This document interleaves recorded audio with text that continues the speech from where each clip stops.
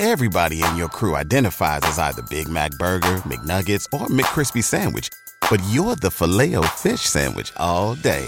That crispy fish, that savory tartar sauce, that melty cheese, that pillowy bun. Yeah, you get it. Every time. And if you love the Filet-O-Fish, right now you can catch two of the classics you love for just $6. Limited time only. Price and participation may vary. Cannot be combined with any other offer. Single item at regular price. Ba-da-ba-ba-ba.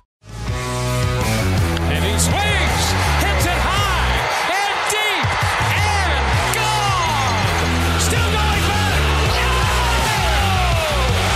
Out of here. Welcome to the big leagues. Deep to center field, and it is gone. Wow, his first big league swing is going to be a grand slam home run. Swing and drive. Route to right. Welcome to the show.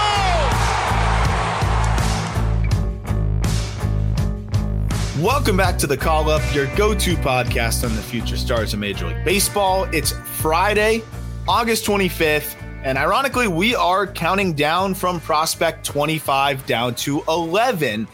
Jack, we're not recycling. We've made it clear. We've made it a very clear point. We are not going to recycle that this group was better than the last group. Actually, the converse. I think that this group is more electric in terms of like discussion topics than the top 10 when we get to the top 10. And I know that is not a great plug for the next episode because whoever's listening to this is already listening to us. So very, very bad marketing strategy here. But these groups of names are guys I'm just personally more excited to talk about because it's either big movers, younger guys. I don't know, just kind of more guys we haven't talked about as much. So I'm really excited about this one. This might be my favorite episode of all of the groups that we've done so far, and we haven't even started yet. Yeah, no, this group is utterly electric, and that's kind of how Just Baseball got started, right? Bad marketing strategy. I think that's kind of the genesis of Just Baseball.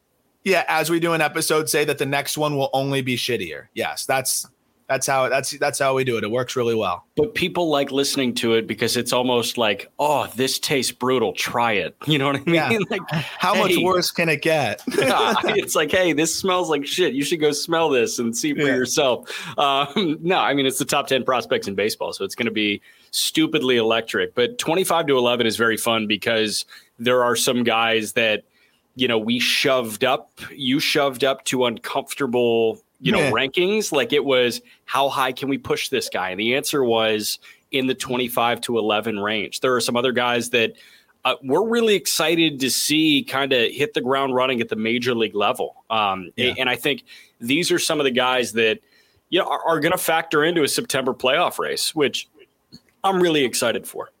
So we get to number 25 here on the list, and it'll probably be the most boring player that we're going to discuss, but for all the right reasons. It's Logan O'Hoppe of the Los Angeles Angels. And, we were kind of talking about it. This midseason update took a lot more time because there were so many new names, so many graduations from the preseason list.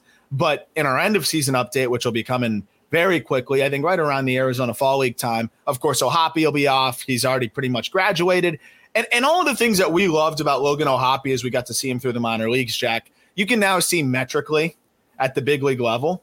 And it's just, and I think you have to understand, like there's a level of just kind of shaking off the rust that comes with, a torn labrum in your shoulder and, kind of get rolling again. But he couldn't have got off to a better start to his professional or to his big league career. And, he's just so well-rounded, and you can see that with the grades across the board. And I think you can see it now with the metrics at the big league level. It's above average hit. It's above average raw power. It's above average defense. And it's the future of the Los Angeles Angels behind the dish. Yes, I think you hit the nail on the head there. Like, that's what I was going to say. This guy has, at last year's deadline, you had no idea what the future of the catching position held. Edgar Quero was having a great year in that organization. But when they made that swap, O'Hoppe for Marsh, that looks like a mutually beneficial deal because O'Hoppe was going to be ready before Real Muto was anywhere close to coming off the books.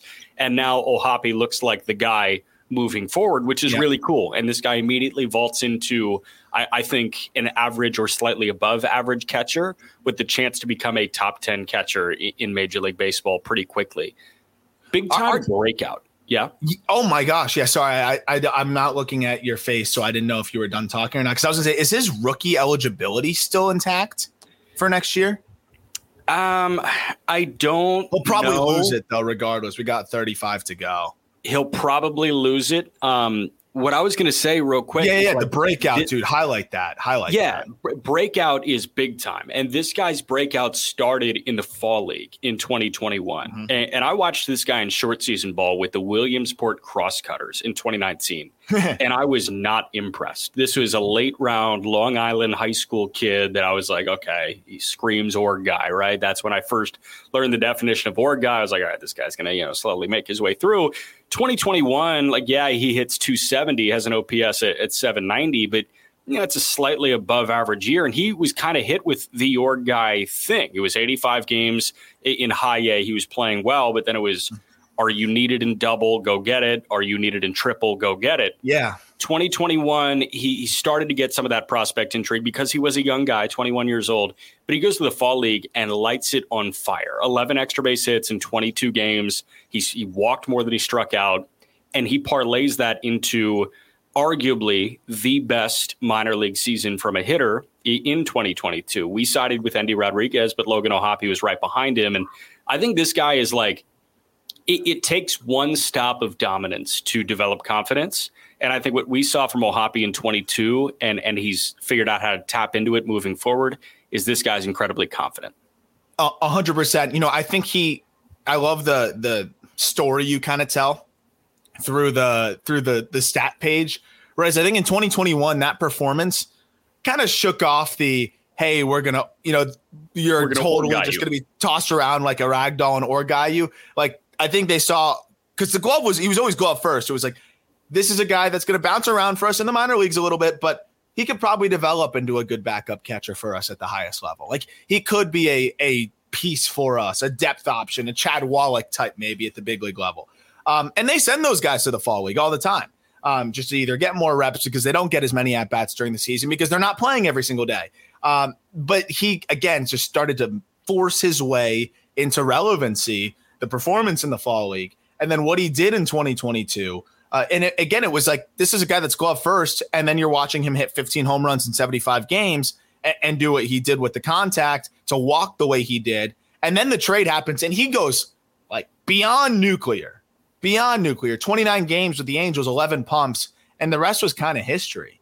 And, I think the rest will remain to be history. Like, this is a guy that has blossomed into a legitimate, well-rounded, talented catcher. What a ID by the Phillies in the 23rd round in 2018, and what a development story here as well. And what a trade for both teams. Marsh, definitely a big part of what the Phillies are doing. O'Hoppe, I mean, he really helps the outlook of the Angels long term because they don't have a lot of young pieces that you can, really lean on and say, this is a part of our core. You got Zach Neto, you've got O'Hoppe, you got one or two other guys, and Detmers, of course, and you can name a couple other arms, but it's thin, and this is a big help for them. Yep, big time. Get to 24, and I'm glad we can talk about Jason Dominguez right now, and I can't believe I'm saying that, but like, I was talking to one of our guys on Twitter that I love to interact with, Addison, big time Yankees account. Puts out really good stuff out there. I know you've cited some of the stats that he's put out from time to time. And I was like, I can't believe that I'm turning into a Jason Dominguez advocate at this point. But I am, because I think it's so ridiculous, the prospect fatigue that this guy has suffered. He's 20 years old. And we're going to do the whole episode on promotions. He just got promoted to AAA as that trickle-down effect of Everson Pereira going to the big leagues. His first career double yesterday, by the way, absolutely scorched. Jason Dominguez, 3 hits in his AAA debut. Dominguez is really damn good. Is he Trout? No. Is he Mickey Mantle? Probably not. No, not that either. But he's a top 25 prospect in the game. And throw all of the narratives out. Throw everything that you've heard and just zoom in on the player. Like, I don't give a shit what he signed for. I don't care what ESPN article said about him and all the that is not baked into these rankings. And like, I rarely am gonna feel like I have to explain myself. Like, I usually just want to explain the ranking, but I couldn't believe how many people were like, oh my gosh, like, when are we going to stop with the Dominguez stuff? Because he started the season, through his first 30 games with a 795 OPS and a low batting average. Pretty much since then has gone absolutely nuclear. And if you take the poll, if you pull his last 50 games, he is hitting, let's see right here, last 50 games, he's hitting 320, 398, 469 with a 22% K rate, 11% walk rate, and 25 stolen bases. That's a 20-year-old in AA and a couple games in AAA now. Yet everybody wants Marcelo Meyer in the top 15, who has been blown up in AA as a 20-year-old. They both play premium positions. One is stealing 20 bags. One is a switch hitter. One has more power. And again, just zoom in on the player. I know I'm sorry for ranting for so long, Jack, but zoom in on the player. Above average contact rates, 90th percentile exit velocity of 106, plus run times, good defense in center field, low chase rate. Throw the narrative out. This is a top 25 prospect in a vacuum, and he's continuing to prove that and is continuing to overcome any adversity that he goes through for a span of time. Well, I think we got caught in him being a Yankee prospect and the number one prospect when he was 17 years old. That's where we got screwed because, guys are given a different level of burden, of prospect burden when they are in a major market. If you are a Yankee prospect, I think the Yankees are number one. If you are a Yankee prospect, you are put on a higher pedestal than Dodger prospects, than Red Sox prospects, than Mets prospects, all those guys. When you think major market and when you think organizations, here's the thing, man. Jackson Holliday has not had the revolutionary articles in the New York Post written about him like Jason Dominguez did when he was 17 years old. That's the beast that comes with being a Yankee prospect. I think it's really only the Yankees and Red Sox because they are littered with amazing lineage of terrific people at every position. So when the next Red Sox shortstop is coming up, is he the next Nomar? When a Yankee center fielder is coming up, Volpe, dude, how many times have we heard Derek Jeter's name associated with Anthony Volpe at this point? And it's so funny because it's Volpe. It's we're so frustrated. I know he's been better, but it's we're so frustrated with this guy. There's so many teams in Major League Baseball that would be over the moon with exactly Anthony Volpe's production in his rookie season. You know what I'm saying? So it's that part of it's fascinating. I think there's also the level of those big market teams are always looking for the big league option, the all-star to spend money. And for a prospect to be able to, kind of smooth sail and project as a regular, they have to play out of their minds and prove that they're better than any free agent option. Because you have to always, and you have to have the pipe dream of this guy's the next Mantle, this guy's the next DiMaggio, which is bizarre. It's bizarre, and it's so unfair. And the fact that Jason Dominguez took that in stride as a 19 and 20-year-old the last 2 years is so commendable. And that's the thing. He's handled the adversity. He's handled the unrealistic expectations. I see this guy in the Arizona Fall League, just getting harassed by fans, handling that extremely well. And again, I'm looking at the player. I don't care what organization he's in. He's a top 25 prospect for me.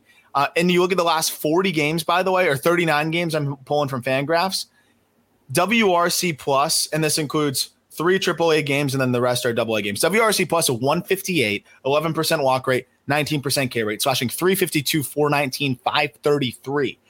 The other thing that stands out, again, he's getting faster and faster. He's always been able to run, but it was slower to get to the top speed. He slimmed down a little bit. It's twitchier. It's quicker. 37 bags on 44 tries this year with 15 home runs, with everything else we're talking about, with the ability to stick in center and a plus arm. This is a top 25 prospect. I just don't know how many times I have to say it. I feel bad that there's this level of prospect fatigue. And I think there's almost a confirmation bias of negativity at this point, because if he puts up a 900 OPS, that was what was expected. Anything below that for a month, what is he doing? So a 785 OPS over the course of this entire 785 OPS over the course of this entire season. That's all people see. And they say that's not a top 25 prospect. And I say, you had a kid getting acclimated to AA as a just turned 20-year-old for 2 months. Then he got acclimated and has been lighting it up since. But that's not going to show because of how bad the first month or so was. So silly to me. I think he's special. I think he's going to continue to rise. And He's a damn good player, and I think he's got the makeup to back it up too. Yep. Number 23, one of my favorite stories in minor league baseball, Heston Kjerstad. Talk about a guy that is made up for lost time with the Baltimore Orioles. Number 2 overall pick in 2020, Jack. And, the whole story with basically him signing and then being diagnosed shortly after with myocarditis, inflammation of the heart. That also came after a canceled 2020 season. So he had over 800 days between his final collegiate game and his first professional game. So when I saw him on the fall league, I saw a guy that was still kind of trying to get back in the swing of things, literally. Just timing was a little off. He's got a big leg kick. There's moving parts to his swing, but it had never been an issue for him. Well, baseball ain't riding a bike. So 821 days or whatever it was off of baseball, there was just rust to shake off, understandably. But what I've really been able to see now over the course of the last 100+ games that I've been able to watch from him is he's a good hitter, man. It's not just the power. He is a bat-to-ball guy. Like, he's too aggressive right now, and that's something that he'll need to rein in a little bit. But again, he's had a limited amount of at-bats, both professionally and in the amateur ranks.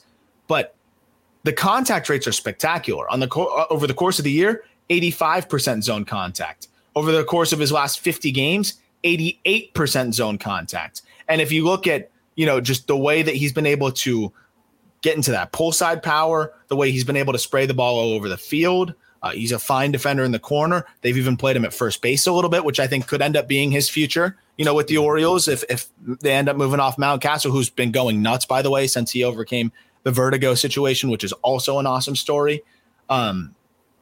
Kjerstad looks like, they underslotted this guy at 2, man. Like, they use savings with this guy, and he looks like one of the best bats of that class, as they thought he was. He looks awesome.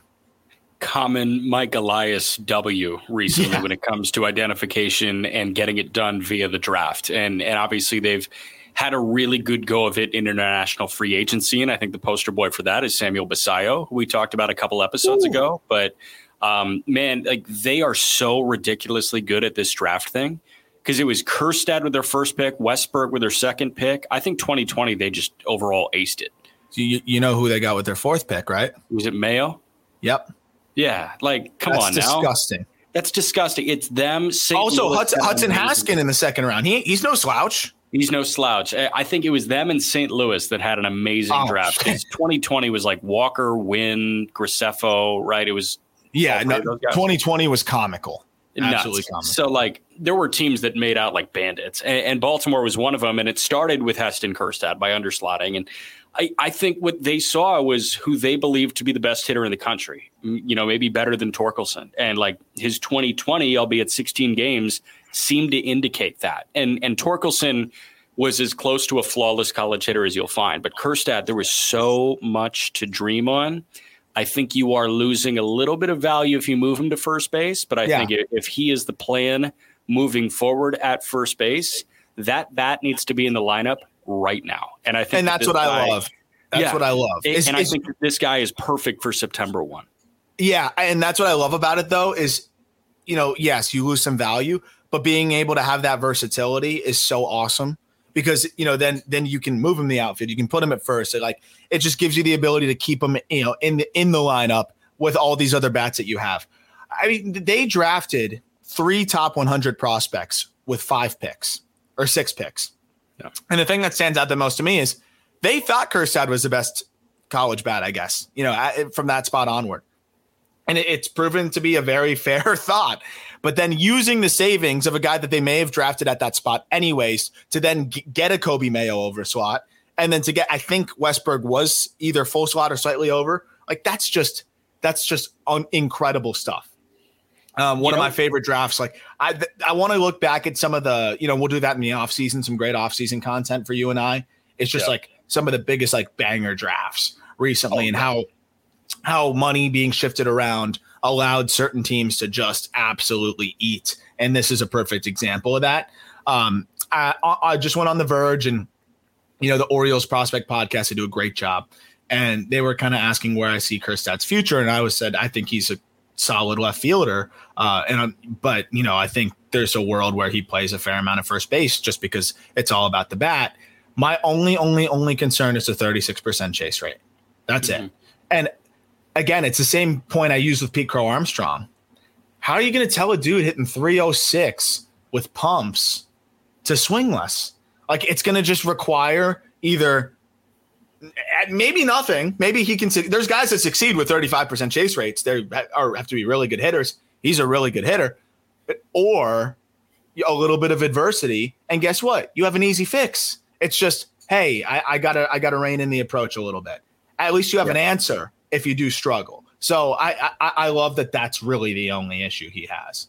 Yeah. Another thing, and I'm not comping the offense to it whatsoever. I'm just trying to comp the situation to it. If Kjerstad needs to bounce around a little bit defensively for 2 years before he finds a true defensive home, that's fine. And I think that a lot of people forget that a 22-year-old and 23-year-old in Oakland did that too. In 2016, Matt Olson split time almost evenly between first base and right field, and he played about a quarter of his games in 2017 in right field. So this guy was playing first base and right field. All of a sudden, first base opens up in 2018, and he runs with it and never looks back. So it's okay to not have a firm everyday role for Kjerstad. I think September 1 comes around. If they need a day in left, he can go do that. If they need a day in right, he can go do that. If they need a day at first base, he can go do that. Just get the bat in the lineup.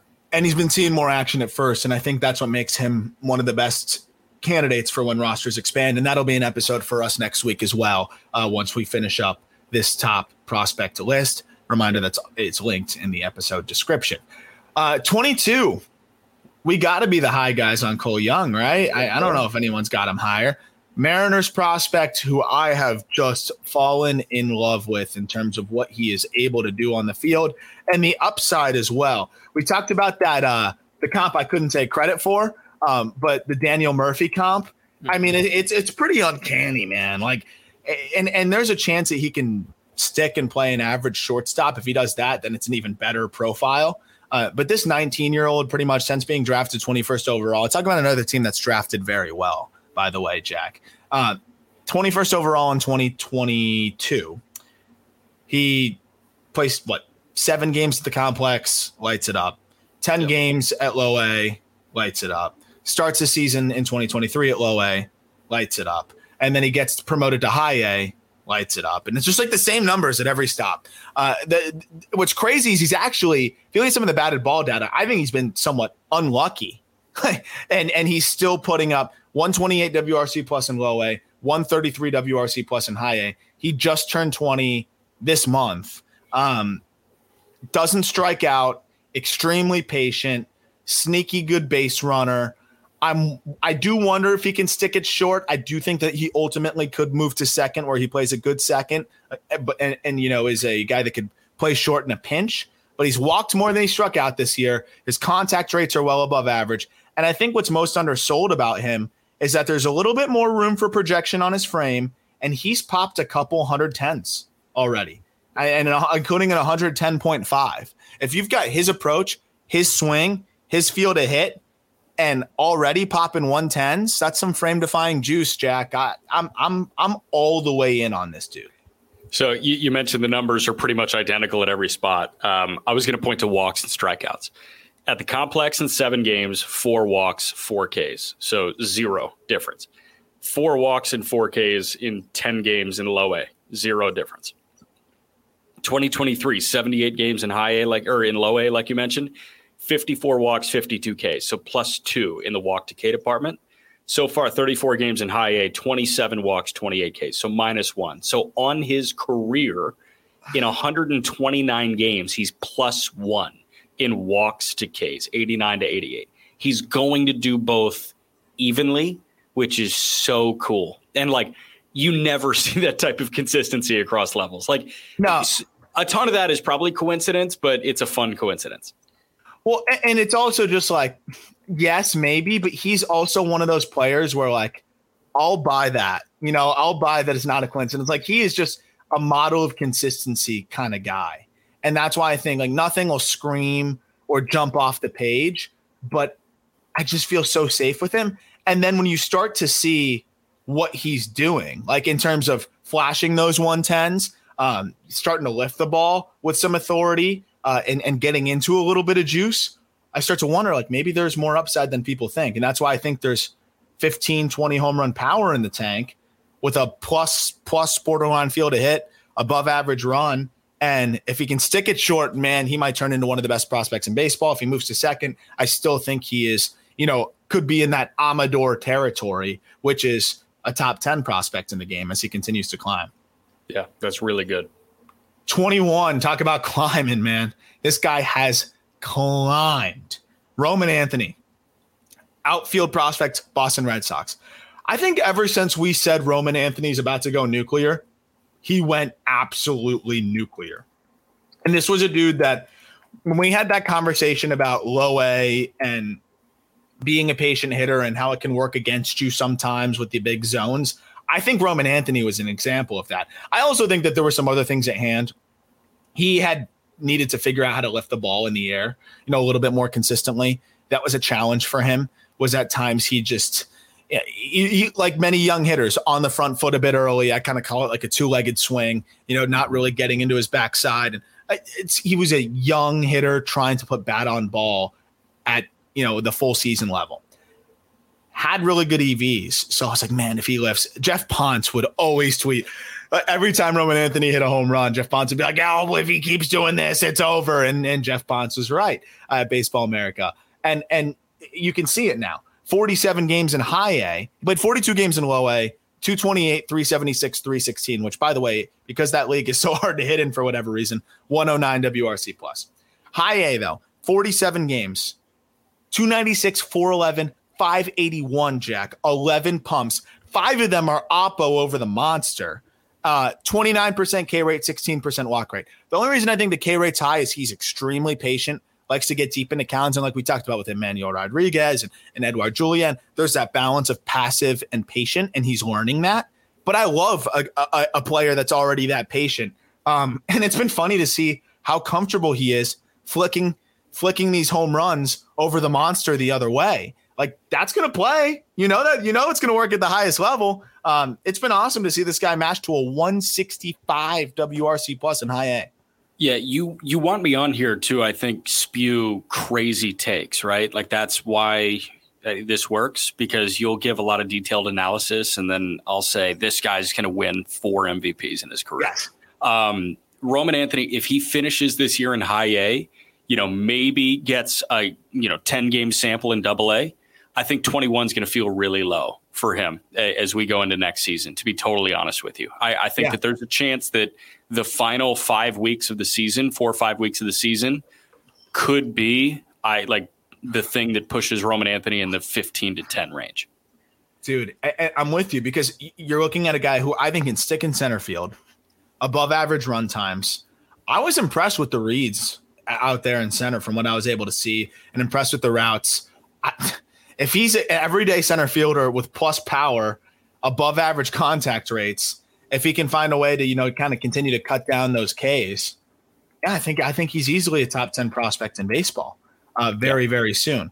It's been crazy to see him just kind of overtake Marcelo Meyer so quickly. And I don't even think it's an indictment on Meyer's performance. If Meyer was playing better, I still think Roman Anthony overtakes him with the way that he has looked. So It's been really cool to see. And by the way, just pure swing nerd in me, it's one of my favorite swings in the minor leagues. When he is beautiful under control, it is a beautiful swing, and the bat speed is crazy. And going to get a pitch inside is like where I really love it. And obviously, middle, and he gets his best swing off. Like, that's beautiful. But seeing him bring his hands in and get to a pitch low and in, maybe off the plate inside, is like easy, aesthetically hot.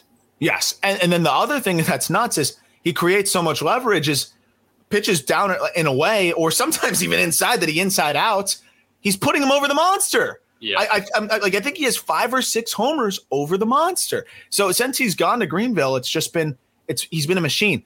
I'll be honest, I am absolutely kicking myself for not buying his cards, because there was a point in time, Jack, where like if you went on alt, you could find his cards for $30. I was going on eBay, finding his Bowman Chrome autos for $30. And now it's like, he's gone nuclear. It's just too late. Like, I missed the boat. And this is why I always have to fight the itch. Like, I'll say, oh, well, I still really believe in him. I can buy it, but he's priced like a top 20 prospect. I can't buy it. So I got to wait for the next player to kind of have that ascension. And I wish, because I could have got it for $30. Now it's $100 plus. But we'll have some other cards that we're going to talk about, which you can track at alt.xyz, which is the best place to pretty much find anything you need to find on the card market as the card market continues to heat up in the final stretch here of the minor league season. And then as we get into the postseason for the big league cards, well, literally the only place to search for these cards is alt.xyz, the only platform that allows you to search all the major marketplaces and eBay at once. All you have to do is download the free Alt app in our episode description, type a player card into the search bar, and Alt will return every graded card available for sale. Even better, you can save your search and be notified every time that card is available. So if it's a card that is, in a newer product, for example, like I'm really pumped about 2023 draft. You and I are going to be chasing Dylan Head, but people have to rip them out of packs and sell them. So you're kind of waiting. You'll be able to kind of find out once they're graded and put up for sale. You can be notified every single time a Dylan Head card is up for sale so that you don't miss it and you can buy it. Alt.xyz makes that possible. They have a universal search for all active listings on cards across every single marketplace. It's really hard to find a much easier and effective tool to find the cards that you want in this space than alt.xyz. Bingo. Are you going to save the Roman Anthony search? Like if something comes up and it's like that price point's lower than typical, but everything is high. Like they know the market. In the off season, yeah, I've noticed that the prices tend to like kind of drop a little bit in the off season, and I believe in Anthony enough to where like if he's priced below like still like an Evan Carter, I'd get in. So I'm definitely gonna have the notifications on there. But dude, you could have got cards for $30. $30. We missed the boat. I just didn't have the funds at the time. Didn't have the funds. But for real quick before we move on, I just got some of my cards back that I put up that I sent out for grading. And this was a guy we didn't miss the boat on for those who are watching on YouTube.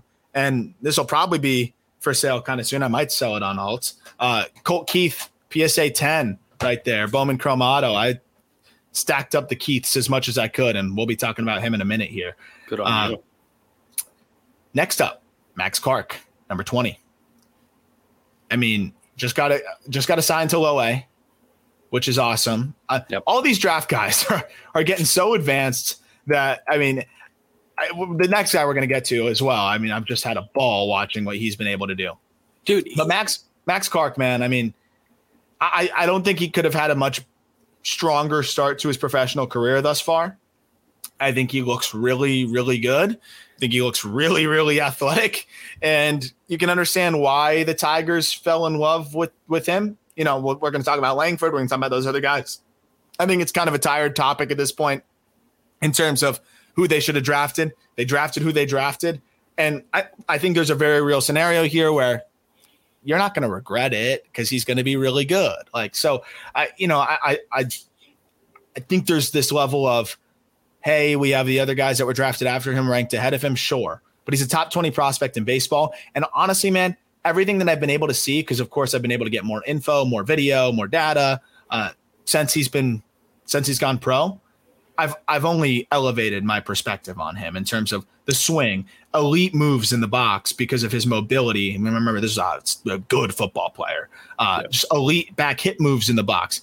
The feel for the barrel is pretty impressive. Kind of frame defying juice.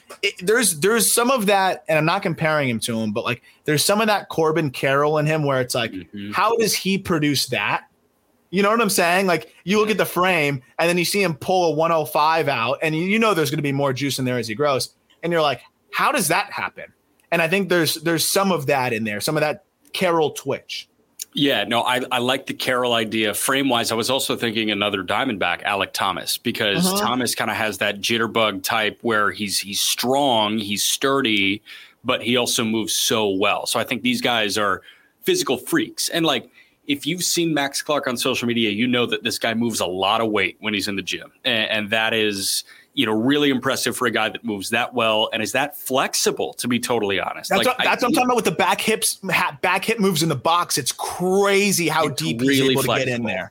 Yeah, like this guy, I don't know, when he's 35, is he going to be moving like that? Probably not, but he's 18, and let's be really happy about that. I love the aggression from the Tigers with both of their high school guys that they took in the first 2 picks, Clark and McGonigal to low A. Both look great. And I'm a big Kevin McGonigal guy, but Head already off the complex. You mentioned Jenkins already off the complex. Like, this is really fun because typically when you see a high school first rounder, they baby the crap out of him and they don't get him off the complex and it takes a minute. Like, that's just not the case right now. I think everybody's being more aggressive because these high schoolers are more advanced than they've ever been. Yep. And Clark, you got to give him so much credit for being as advanced as he is. He's a physical freak, but man, this dude knows how to play ball already. Yeah, that's what's impressed me the most is I was kind of wondering, it's easy to, not expand the zone when no one pitches to you in high school. And, it's easy to have a better approach when you can kind of get to anything in high school. But so far, it's just, again, limited sample size. We only have around 50 plate appearances to work with, but I've watched just about every single one. He doesn't chase. He's really patient. He's very, very patient and confident in his ability to battle with 2 strikes, which I love to see. Real quick, which is why the travel circuit is so important. And I know I know that there are a lot of people that don't like the showcase nature of baseball now. And from a pitching perspective, I totally understand that because you're auditioning for the radar gun and the radar gun gives you everything else you need. And frankly, the Rapsodo gets you everything you need too. So, I think with Clark, like, that guy's not seeing competitive pitching at Franklin Community High School. No. But with Indiana Bulls, when they go down and play East Cobb and when they go down and play Evo Shield Canes and Top Tier and all these huge names and everybody. Don't forget my alma mater, I guess you would call it, Elite Squad. Elite Squad. Yeah. I was on DuPage Training Academy. But like that, it's just one of those where like, that's where he gets these reps. And I think he made the most of his USA baseball experience. I was going to say USA. I got access to some of that video and there was some great APs. Mm-hmm. Yeah. Like I think that guy being as present as he's been for this long has been really beneficial to his approach because he's seeing top flight pitching on the travel circuit and on the USA baseball circuit. I think for a high school guy, the floor is pretty much as high as you can find, right? Because if the bat doesn't even Holiday, I guess, in 22. Oh, no. Yeah. That's fair. But in terms of just like the profile, I guess. Yeah. You already see above average field to hit. You already see good enough EVs that he's not a slap hitter and you can see potential for above average raw, 70 run times, good defense in center. And he's got people don't realize he's got a howitzer for an arm. Yeah, he was up to 95 on the bump. He's a freak. He's just an absolute freak. So I'm excited to see how much power he grows into. He's already popped to 105, which is fun. If he can develop into above average power, there's a lot to like here with Max Clark. So excited to see more, but I still have a slight edge, and these guys are probably always going to be stacked against each other. But Walker Jenkins, this is the most advanced swing of the high school class. And I also think it's one of the most advanced swings in the draft, period.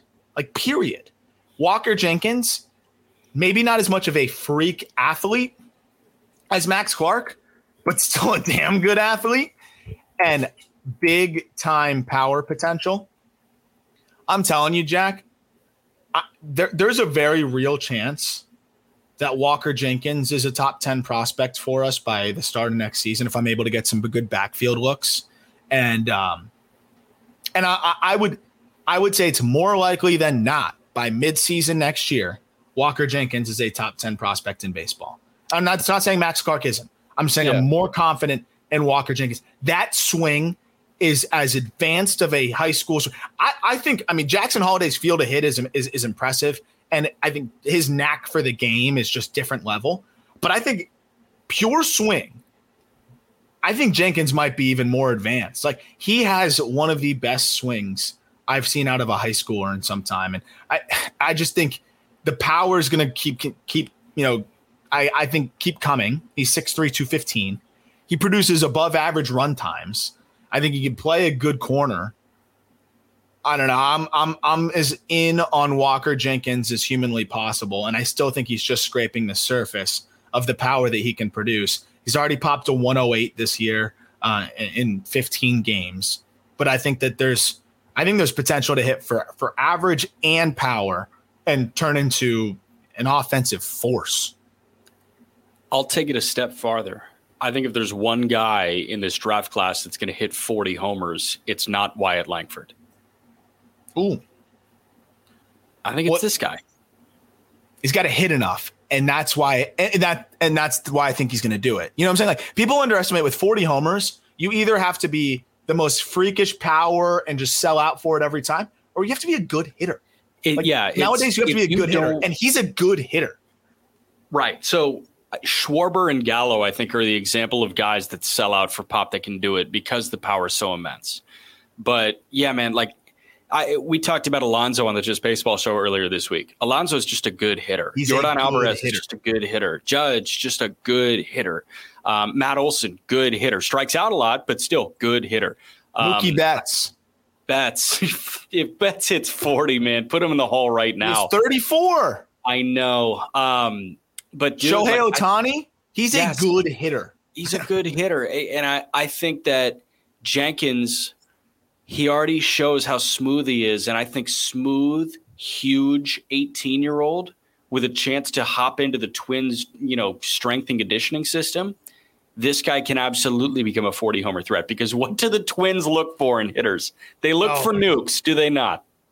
That's why I think it's funny, man. I think Jenkins fell in their lap and they're like, oh my goodness. Because I do think he has, I think he has that potential, but I see, and it's so early, this could change as I get more looks at him, but I think the Freddie Freeman type of offensive profile might be more like, and it kind of depends on who you try to be, because Freddie Freeman could sell out for pop probably and hit more homers and not hit 300 every single year. But I think Walker Jenkins is going to hit for average and then mix in 25, 30, 35 home runs on the really good years. I mean, Freddie Freeman popped 38 in 2019. Like, I think there's going to be years where Jenkins, and this is the ceiling, right? I think there's going to be years where Jenkins can do that. But I think he's that complete hitter that can be the stats across the board. And sometimes it's 25, 30 home runs, and you don't care because he's so insanely consistent and productive. Like Miguel Cabrera, I remember in the beginning, this is like when I first started to pay attention to that. Like, there was the first couple of years of Miguel Cabrera with the Marlins, like there was more home runs, and then some years he didn't hit as many and he hit 330 instead. Like you kind of just roll with the punches. If you guys have the ability to do that, I think Walker Jenkins has the ability to do that. Like, I think there's some years where he could hit for more average. There's some years where he could hit for more power, and he's got that kind of offensive ability. It's rare to find the plus hit, plus power potential guys, and Jenkins is one of them. Yep. Moving on to Mason Wynn, recently promoted. And we talk about Pete Alonso. How about that story? I thought Mason Wynn handled it perfectly, and I thought Pete Alonso handled it perfectly. We talked about that on the Just Baseball show, but we're here to talk about Mason Wynn, the prospect. And Mason Wynn, the prospect, through, what is it? How many big league games has he played? We got 6 under his belt. Yep. He's getting his feet wet. I think he's holding his own. Not getting blown up. 6 Ks in 23 plate appearances, 5 hits. He stole a bag. It's Major League Baseball's hard, and he's getting acclimated. But let's talk about the prospect and how he's earned his way to this call-up. I mean, he just keeps adding power. Everyone was always asking, is there going to be any power there? It's below average, blah, blah, blah. While turning into a plus hitter, because the contact rates are plus. The bat to ball, you can just see it as plus. And he hits all types of offerings. While doing that, he's also added more power. He's also hit the ball in the air more consistently. And all of a sudden, you have a guy that's elevated his hit to a plus, elevated his power to average, and we already knew that he's a special defender at shortstop and can absolutely motor. What else do you want, Jack? Nothing. I don't need anything else. Maybe a teensy bit more pop, but like Mason Wynn showed pop. Like, he was on a crazy stretch, and I'm trying to pull up his numbers from the last 25 games of his minor league career because it was on a crazy hot run. And I think it was like June 15 that he really hit the ground running, and it was just bombs away for Mason Wynn. Yeah, last 25 games for Mason Wynn in AAA. He hit 366 with 9 plus 7 is 16 plus 3, 19 extra base hits in 25 games, 9 homers, 26 driven in. He was 2 for 3 in the stolen base department, slash 366, 435, 762. That's 3 points shy of a 1,200 OPS in a 25-game sample as a young 21-year-old in AAA.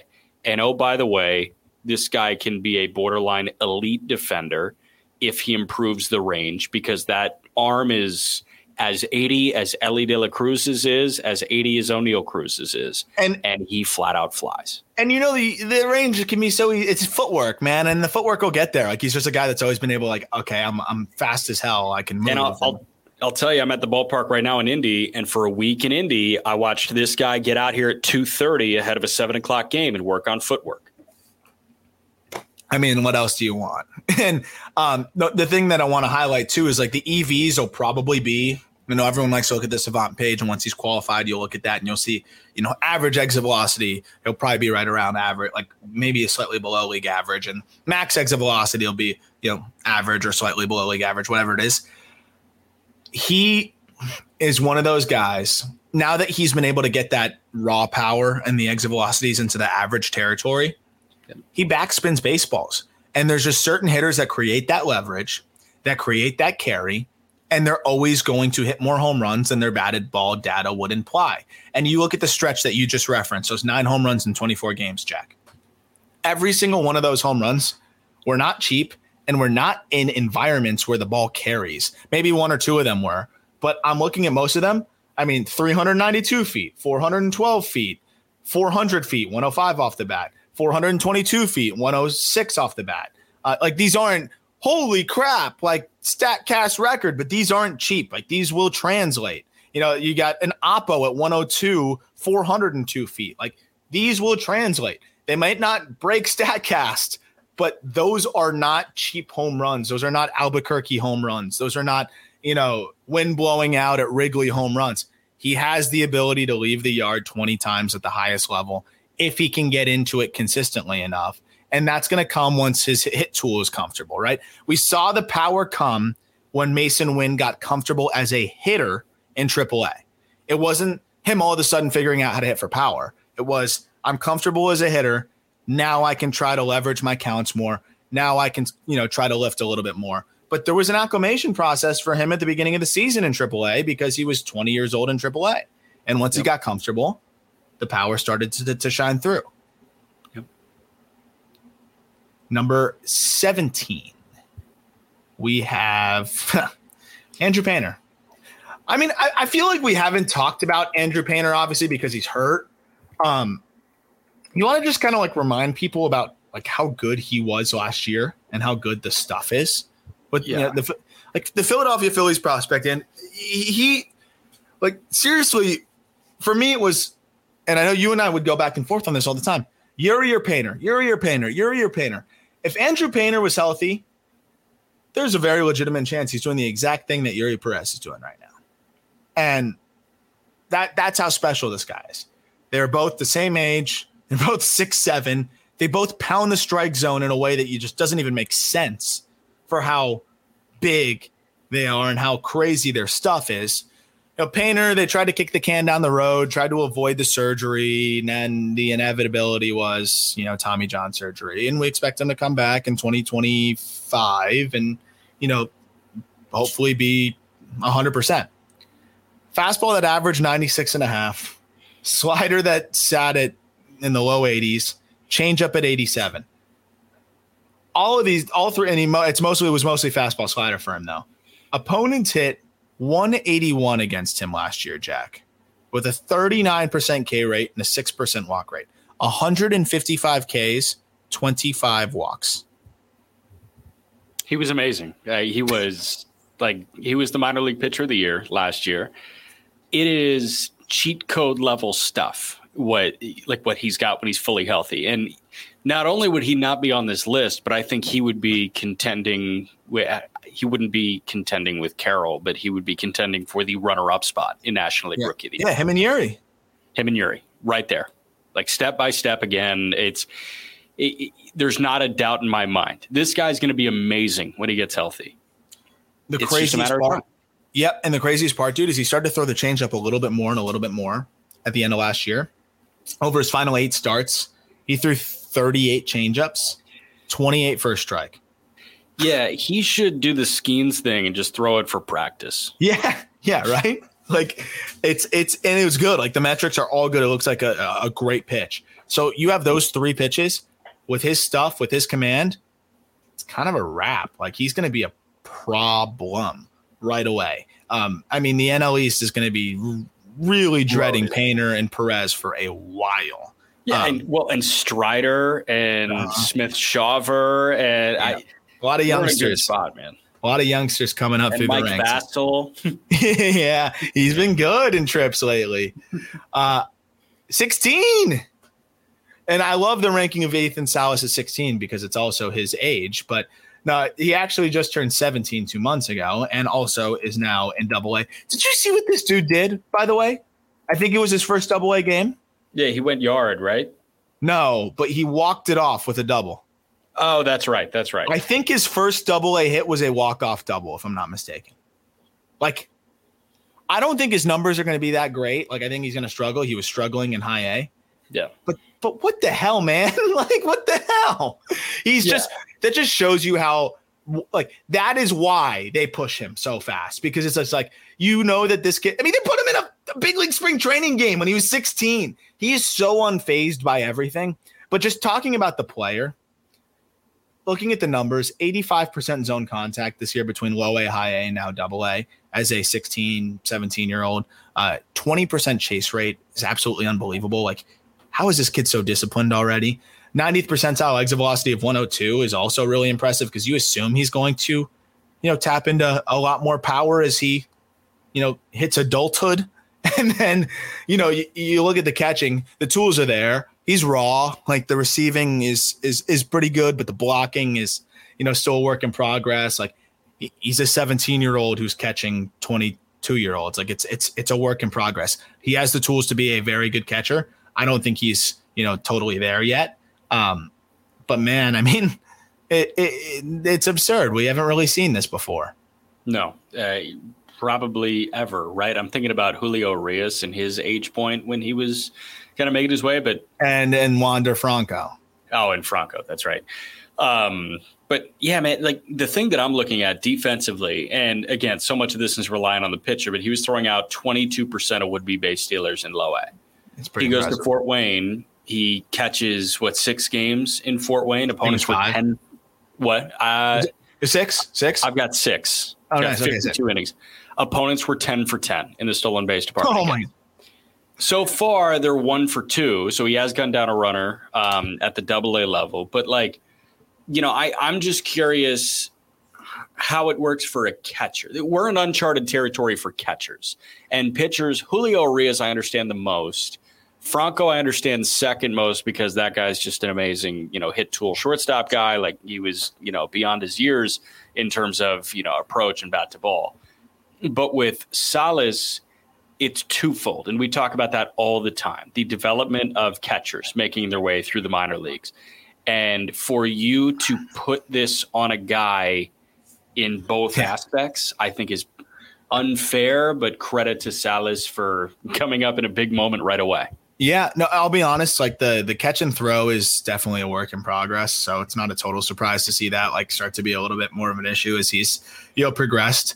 I think the arm is fine, but there's just, again, it's just, he's just not very quick with the catch and throw yet. And I think that's something that, will come. He's super athletic, and that's the biggest thing. Like you have a really athletic catcher who moves well back there, and with the right coaching, I think he can turn into a really good catcher quite quickly. But receiving metrically, from what I'm able to gather metrically, like slightly subpar or like, below average with the receiving numbers. Again, he's 16, 17. And, the catch and throw, like it's a work in progress. He's 16, 17. What's so impressive is the bat, though. Like these above average contact rates already, flashing average or slightly above average power already, getting into it in games already. There's a lot to love with the bat. And then you see the defensive tools and it's like, yeah, this guy's going to be really good. Yeah.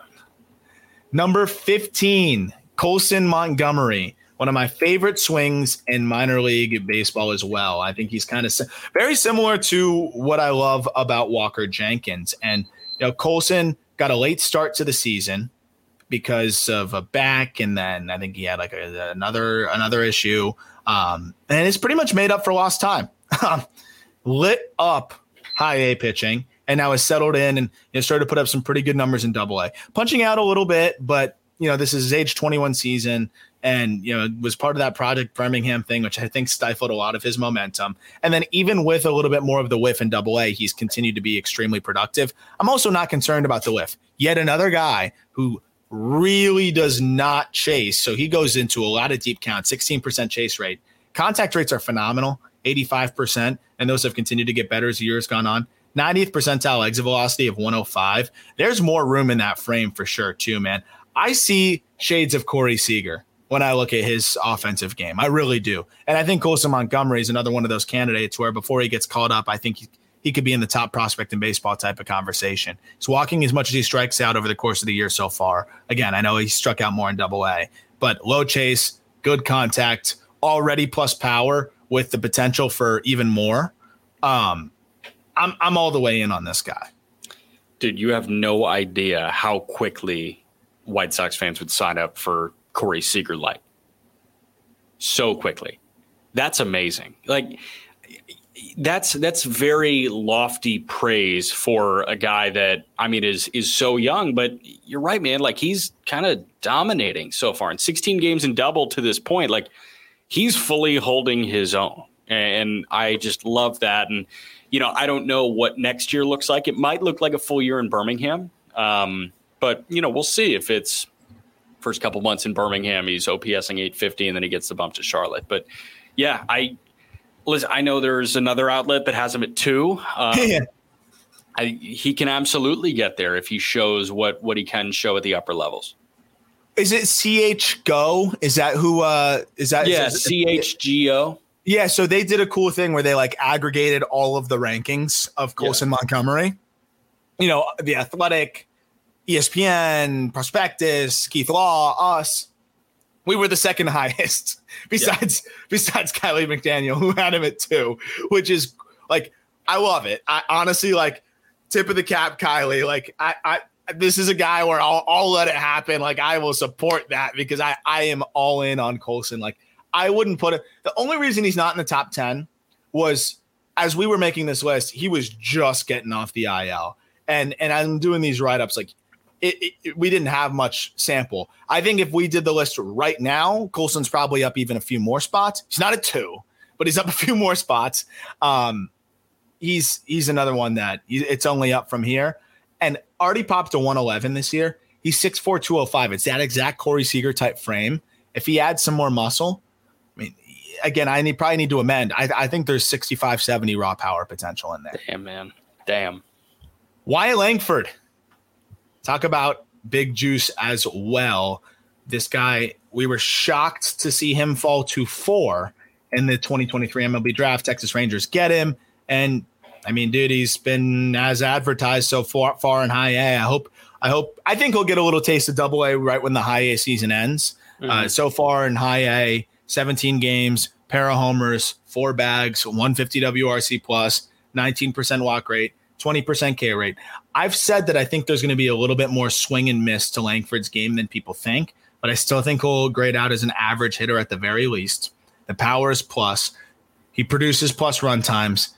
He's going to settle in a corner outfield spot, but just crazy power that he already gets into in games really easily. He became a better and better hitter as the season went on. His one little issue was kind of pulling off of baseballs a little bit early in the college season. That gave him some struggles against hard breaking balls. fixed that as the year went on, started to use the whole field more. And this is a guy that's going to fly through the minor league ranks too. Dude, give me an outfield trio of Evan Carter, Aaron Zavala, and Wyatt Langford to end the year, and I'm such a happy man. Woo! That'd be hilarious. Carter and Langford in the same outfield is like, hey, let's start dreaming on this now. That would be so cool. And it's clear that high A is too easy for him. And if Cruz is in double, let's get him to high A right now. So 17 games so far. You mentioned he's dominating 267, 413, 500. He's walked 14 times. He's punched out 15 in 75 plate appearances. 915 OPS in high A. Come on, man. Like, let's move into Frisco. Yeah, and he's stealing bags and everything. Like, I want to see some more. Like, I want to see him challenged in double. And in the Texas League, he might pop like a 470-foot bomb. Yeah, like, I'm waiting on that 470-foot bomb. Let's get him to Amarillo for a minute. Oh, please. I would love that. It'd be so fun. I think we've already seen a 110 from him with Wood, but we saw some crazy EVs from him with Metal. I think the best we saw with Metal was a 115 that I'm able to track. There's some exciting power here from Wyatt Langford. Love it. 13, Colt Keith. I mean, come on. If you're probably sick of hearing about Colt Keith if you've been listening to this podcast since the beginning of the season. I just couldn't be more in on a hitter. It's just that simple. This guy has been he's a candidate for minor league hitter of the year this year now. And I mean, just from a data perspective, 85% zone contact, 105 mile per hour, 90th percentile exit velocity. Then you factor in the fact that he continuously gets into that power in games, lifts the ball with authority to all fields. His pull side power is comical. He has a 473-foot home run off of Jared Eickhoff this year, which, well, Jared Eickhoff, it's been tough to watch recently, but still, 473-foot home run is crazy. But he's a good hitter. He's a good hitter, which is important because you're not always going to be able to hit the home runs in Comerica. One, you got to be able to really launch them when you do, and he does. But two, you got to be able to find those gaps and beat the outfielders over the head. And that's what he does. He hits the ball hard to all fields. Colt Keith is one of the best pure, just all-around hitters in the minor leagues. As a 21-year-old in double and triple A, this guy can realistically hit 300 with 25 homers and 100 RBIs. How's that not the minor league hitter of the year? Yeah. I understand that there are some guys with better OPS. Like Aranda and Michael Busch have OPSs over 1,000, but are they going to get it? Like, they've been in triple A for a long time. For this guy to do this when he's 3 years younger than the average hitter in double A and 5.5 years younger than the average hitter in triple A, for him to be doing this is utterly nuts. And the Tigers, man, they haven't gone away this year. Kerry Carpenter's been electric. I know you're working on a feature on Kerry Carpenter, but Torkelson's starting to figure it out. I think this team, as soon as opening day next year, if Parker Meadows is in the lineup, if Keith is in the lineup on opening day, this team is way, way more watchable and borderline very exciting. I was just talking about that on the Just Baseball show with Peter, because we were talking about one of the questions we got in the mailbag was like, who's a team that's completely out of it that you think could sneak into contention next year? And I was like, man, I think that the Tigers could be interesting. You got Skubal back. Your Ty Madden can probably get up there and help you. They've got these other arms that are starting to contribute. Matt Manning looks passable, but just from the offensive perspective, I think Colt Keith can break camp next year. Because, like, what else do you really need to see? It'll be one of those things like similar to Brett Beatty, and I know they ended up sending Beatty back down. But if Keith starts the year in AAA next year, it's going to be boring. It's going to be like, this guy's yawning between pitches. Like, why are we doing this? So I think it's great. He's going to finish the year in triple, continue to light it up. And I hope he gets every single chance to break camp next year. And I think he will, because they've been giving him action at third. They've been giving him action at second. And we know the defense is not great, but he's been seeing a lot more action at second. And I wonder, with the team next year, you put that guy at second, that's a really productive lineup, because you're getting way better than average production at second base. And if you see Edouard Julien, this is an elevated version of that in terms of the values coming from the bat. I think Keith can get himself to being a passable defender at least, whereas Julien was like doomed from the jump. Yeah, I think so. Like right now, they're relying on McKinstry at second and Veerling at third. And those guys can both absolutely. Third? Vierling's playing third. He's played 17 games at third at this point. So, like, at this point, have Colt Keith play third base because, like, Matt Vierling's there right now. And McKinstry, like, both those guys can absolutely have a spot on the roster next year, McKinstry and Vierling. But Keith is better than them. Now. I think like right now. Yeah, I do think he'll be better than them. So I'm excited to see if he gets a chance to break camp. That's one of the number one candidates. And in terms of combination of hit and power, he's up there with just about anybody. We're talking about the XY axis. Like, he's way up there on both. And that's why I love Colt Keith. Yep. Jefferson Caro, who's your name on the name tag for the episode today, as we get to the final two players. We got to pull up the audio of when I first saw Caro in the Arizona Fall League and how just mesmerized I was. Because, like, at that point, I didn't know much on him. He definitely was not near any top 100 list anywhere. I don't even know if he was in the top 10 list on the Brewers system for just about anybody. He was a $200,000 international free agent in 2019. And I fell in love with what I saw, but just continued to follow. And, he's pretty much exceeded every expectation that even I had when I was mesmerized by his game. Well-rounded catcher, athletic, hose for an arm, receives well, continues to get better in that department. The bat has been awesome for a catcher. I think he's slowed down a bit as of late, but still 805 OPS on the season, 86% zone contact, 105 mile per hour, 90th percentile exit velocity, continues to consistently lift the ball and with authority. He's too aggressive. That was the big thing, but he's reined that in as the year has gone on, and he's cut that chase rate finally under 30%. He's slumping right now, and that's brought the year numbers down. Okay, like, he's a human, and he's finally slumping a little bit. I think this is one of the best catching prospects in the game. I think he has a chance to be one of the most well-rounded catching prospects in the game, between the field to hit, the power, the defensive ability, and just the all-around athleticism that comes with Jefferson Caro at 20 years old. I think he's the most underrated prospect in baseball because he's a Milwaukee Brewers farmhand. Nobody wants to talk about Brewers prospects. And when you think about Milwaukee Brewers prospects, chances are you go to the outfielders that are either graduated in Frelick and Mitchell, or you go to Mizorowski, who lit the world on fire in the Futures game. Like, I guarantee you there are a lot of baseball fans that, consider themselves like prospect knowers that don't necessarily know who Jefferson Caro is. Yeah. Well, and I think that's a shame. It's true because, and catchers kind of gets, buried a little bit. And it's like, this guy rakes. He's produced 2 home runs, 110 miles an hour. I think he's produced like 4 batted balls, 110 plus, a couple 111s. Again, above average contact rates with the chase rates as high as they are. Like, his batted ball profile isn't far off from like Heston Kjerstad's, and then he's a catcher. How about this all-time brain fart, by the way? When I just said you think Brewers prospects, I didn't even mention Chourio. Oh, yeah, that guy's pretty good. Yeah, so like, he's not even the most notable prospect on his own team. No, not even close, which is crazy because everyone knows Chourio. If he can cut down the chase, I think this guy could be one of the more well-rounded catchers at the highest level, and that's why we've got him at 12. I remember texting you like a year ago being like, should we push Jefferson on the top 100 list? And you're like, if you believe it. And it was a little early, and I think we threw him in the back end. And now it's like, he's no doubt one of the best catching prospects in the game. And I'm a big fan of his.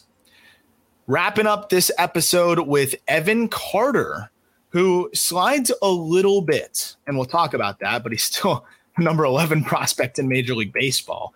Texas Rangers farmhand, 20 years old.